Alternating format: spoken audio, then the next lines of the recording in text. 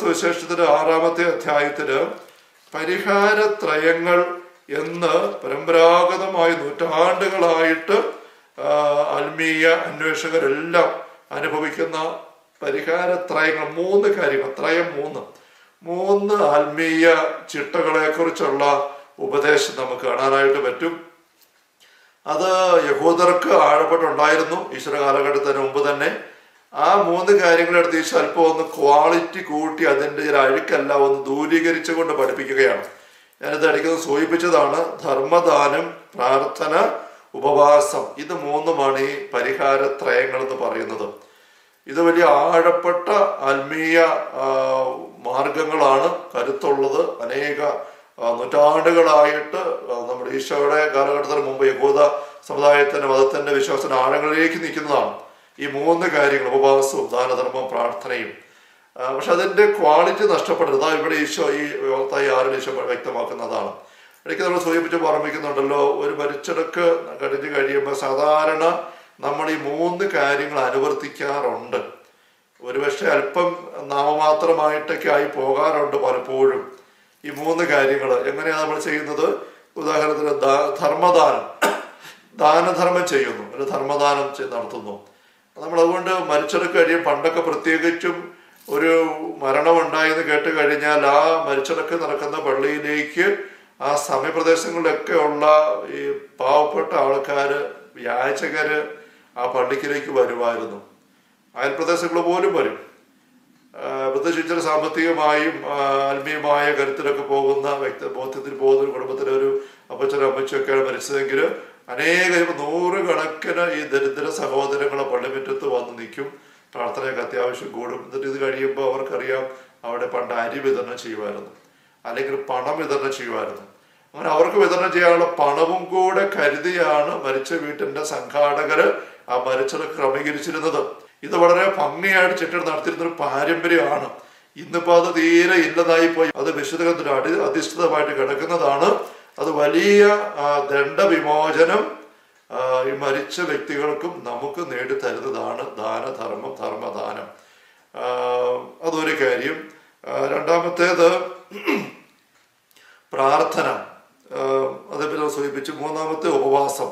ഇതിനെക്കുറിച്ച് 3-നെക്കുറിച്ച് അല്പം ഒന്ന് ആഴപ്പെട്ട് ചിന്തിക്കാൻ എൻ്റെ ഉള്ളിൽ വരുന്നത്, ഈ ധർമ്മദാനം നമ്മൾ ചെയ്യുന്നത് എന്തിനു വേണ്ടിയിട്ടാണ് എന്ന് ചിന്തിക്കുമ്പോൾ, പഴയ നിയമത്തിൽ നമുക്കറിയാം, പ്രഭാഷകന്റെ പുസ്തകത്തില് ധർമ്മദാനത്തെക്കുറിച്ച് മനോഹരമായിട്ട് പഠിപ്പിക്കുന്നുണ്ട്. പ്രത്യേകിച്ച് 3-ാമത്തെ അധ്യായത്തില് 30-31 വാക്യങ്ങളില് ജലം ജ്വലിക്കുന്ന അഗ്നിയെ കെടുത്തുന്നത് പോലെ ദാനധർമ്മം പാപത്തിന് പരിഹാരമാണ്. തോമസിന്റെ പുസ്തകം 4-ാമത്തെ അധ്യായത്തില് 7 മുതലുള്ള തിരുവചനങ്ങൾ നമ്മൾ ഇങ്ങനെ വായിക്കുന്നു: നീതിനിഷ്ഠയോടെ ജീവിക്കുന്നവർക്ക് നിന്റെ സമ്പാദ്യത്തിൽ ദാനം ചെയ്യുക, ദാനധർമ്മം ചെയ്യുന്നതിന് മടി കാണിക്കരുത്, പാവപ്പെട്ടവനിൽ നിന്നും മുഖം തിരിച്ചു കളയരുത്, അപ്പോൾ ദൈവം നിന്നിൽ നിന്ന് മുഖം തിരിക്കുകയില്ല. സമ്പത്തേറുമ്പോൾ അതനുസരിച്ച് ദാനം ചെയ്യുക, കുറച്ചേ ഉള്ളുവെങ്കിൽ അതനുസരിച്ച് ദാനം ചെയ്യാൻ മടിക്കരുത്. ദരിദ്രകാലത്തേക്ക് ഒരു നല്ല സമ്പാദ്യം നേടിവെക്കുകയായിരിക്കും നീ അതുവഴി ചെയ്യുന്നത്. എന്തെന്നാൽ ദാനധർമ്മം മൃത്യുവിൽ നിന്ന് രക്ഷിക്കുകയും അന്ധകാരത്തിൽ പെടുന്നതിൽ നിന്ന് കാത്തുകൊള്ളുകയും ചെയ്യുന്നു. ദാനധർമ്മം അത്യുന്നതന്റെ സന്നിധിയിൽ വിശിഷ്ടമായ കാഴ്ചയാണ്. ഇപ്പൊ ദൈവത്തിന്റെ സന്നിധിയിൽ വിശിഷ്ടമായ കാഴ്ചയാണ് ദാനധർമ്മം എന്ന് നമ്മൾ കാണുകയാണ്.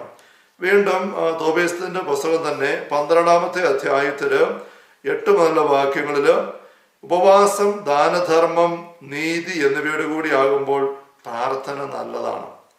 ഉപവാസത്തോടും ദാനധർമ്മത്തോടും കൂടെ നീതി പാലിച്ചുകൊണ്ട് ഉള്ള പ്രാർത്ഥന കൂടുതൽ കരുത്തുള്ളതാണ്. നീതിയോട് കൂടി അല്പമാണ്, അനീതിയോട് കൂടി അധികത്തേക്കാൾ അഭികാമ്യം. സ്വർണം കൂട്ടി വയ്ക്കുന്നതിനേക്കാൾ ദാനം ചെയ്യുന്ന നന്ന്. ദാനധർമ്മം മരണത്തിൽ നിന്ന് രക്ഷിക്കുന്നത്, സകല പാപങ്ങളും തുടച്ച് നീക്കുന്നു എന്ന് പറഞ്ഞിരിക്കുകയാണ്. ഇപ്പൊ ദാനധർമ്മത്തിന്റെ പ്രാധാന്യം ഇതുപോലെ വിശുദ്ധത്തിൽ നമ്മൾ കാണുന്നുണ്ട്. ഇപ്പൊ മരണത്തിൽ നിന്ന് രക്ഷിക്കുന്നു, അത് അത്യുന്നതിന് മുമ്പിൽ മനോഹരമായ പരിഹാര ബലിയാണ്. അതുകൊണ്ട് ദാനധർമ്മം ചെയ്യുക എന്നുള്ള ആ ആത്മീയ ചിട്ട മരിച്ചവർക്ക് വേണ്ടി നമ്മൾ ദണ്ഡബഹുമാനം പ്രാപിക്കാനായിട്ട് നമ്മൾ അനുവർത്തിക്കണം. അത് വലിയ പാരമ്പര്യമാണ് നമ്മൾക്ക് ദൈവം നൽകിയിരിക്കുന്നത്, വചനത്തിലൂടെ ഉള്ളത്, പാരമ്പര്യത്തിലുള്ളത്. അത് നമ്മൾ ഒട്ടും ഉപേക്ഷ കാണിക്കരുത്. നമ്മുടെ ഒരു വീട്ടിൽ ഒരു കുടുംബത്തിൽ കുറേയേറെ കടമുണ്ടെന്ന് വിചാരിക്കുക. ഒത്തിരി കടം കയറി കടവും പലിശയും എല്ലാം കൂടെ കിടന്ന് വല്ലാതെ വിഷമിക്കുന്നു. ആ കടം എങ്ങനെയും വീട്ടാനുള്ള ഒരു പരിശ്രമത്തിലേക്ക് ആ കുടുംബങ്ങളെല്ലാവരും കൂടെ ഒത്തൊരുമിച്ച് പരിശ്രമിക്കുമ്പം 2-3 കാര്യങ്ങളാണ് അവർ ശ്രദ്ധിക്കാനായിട്ട് പോകുന്നത്. എന്തൊക്കെയാണ്? ഇപ്പോൾ കുറേ ലക്ഷക്കണക്കിന് രൂപ കടമുണ്ടെന്ന് വിചാരിക്കുക. അപ്പോൾ അതൊന്ന് പരിഹരിച്ച് പങ്കേക്ക് എടുക്കണം. എന്ത് ചെയ്യണം? ഒന്ന്, ഇനി പുതിയ കട എടുക്കുകയെന്ന് തീരുമാനിക്കുക. പുത്തനായിട്ട് നയാ പൈസ കടം വാങ്ങാതെ മുന്നോട്ട് നീങ്ങാനായിട്ട് ജാഗ്രത എടുക്കുക.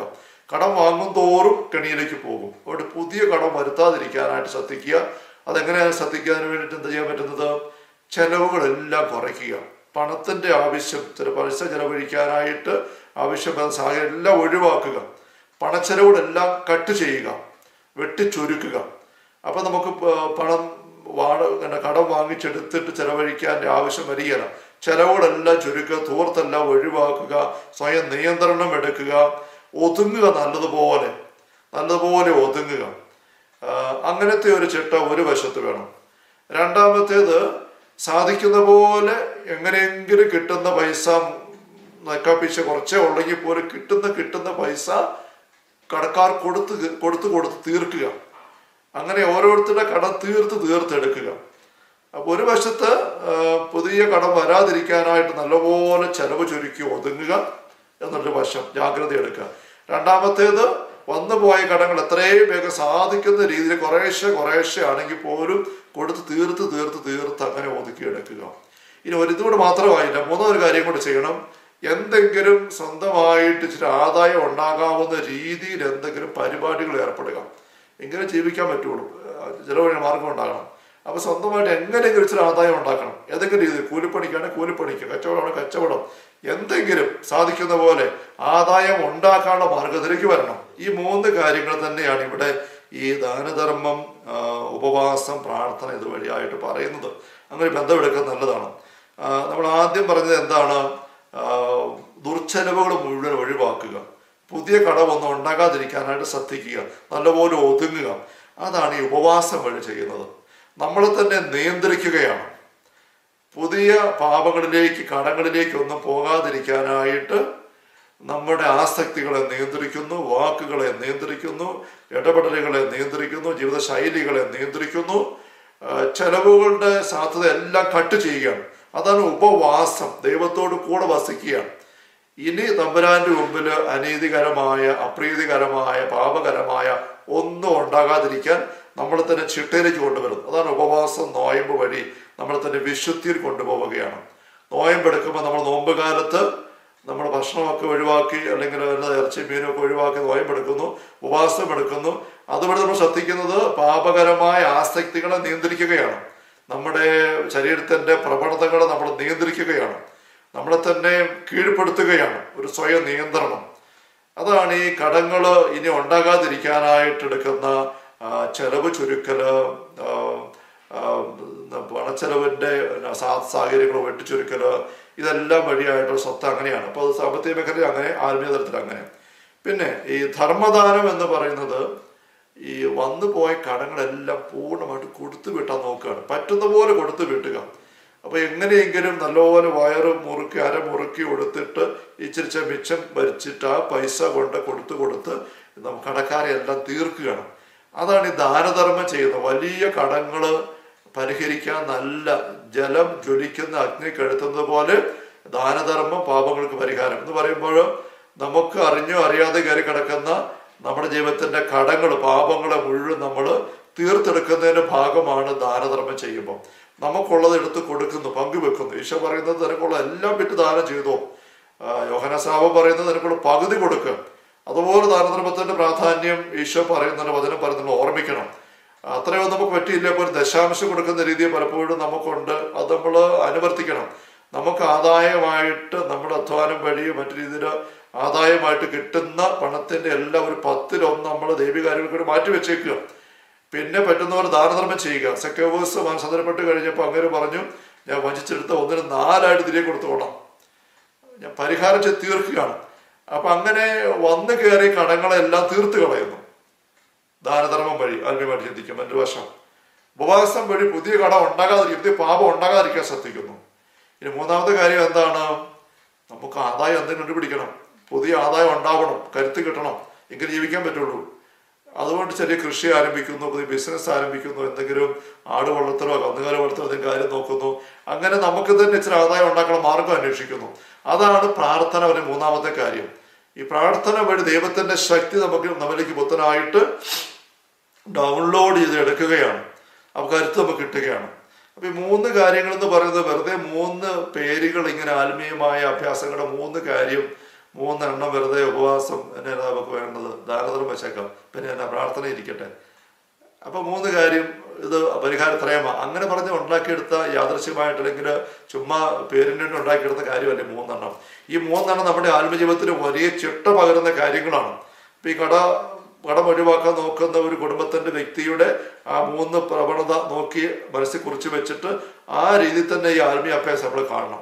ഇപ്പൊ ഈ മൂന്ന് കാര്യങ്ങൾ നമ്മൾ ഓരോ മരണം സംഭവിക്കുമ്പോഴും മരിച്ചവർക്ക് വേണ്ടി ചെയ്ത പാരമ്പര്യം ഉണ്ടെന്ന് ഞാൻ ആരംഭത്തിൽ പറഞ്ഞല്ലോ. ദാനധർമ്മത്തിന്റെ കാര്യം അല്പം എന്ന് പറഞ്ഞു.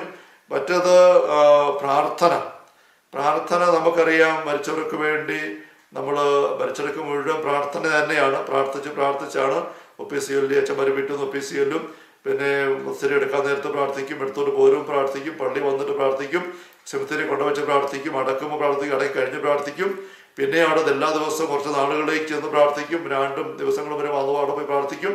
അങ്ങനെ പ്രാർത്ഥന വഴി നമ്മൾ ആ മരിച്ച വ്യക്തിക്ക് വേണ്ടിയിട്ട് സ്വർഗത്തിന്റെ ശക്തി കൃപാവർ നമ്മൾ സമ്പാദിച്ചു കൊടുക്കാനായിട്ട് നോക്കുന്നു. പ്രാർത്ഥന അത് നമുക്ക് പാരമ്പര്യമായിട്ടുണ്ട്.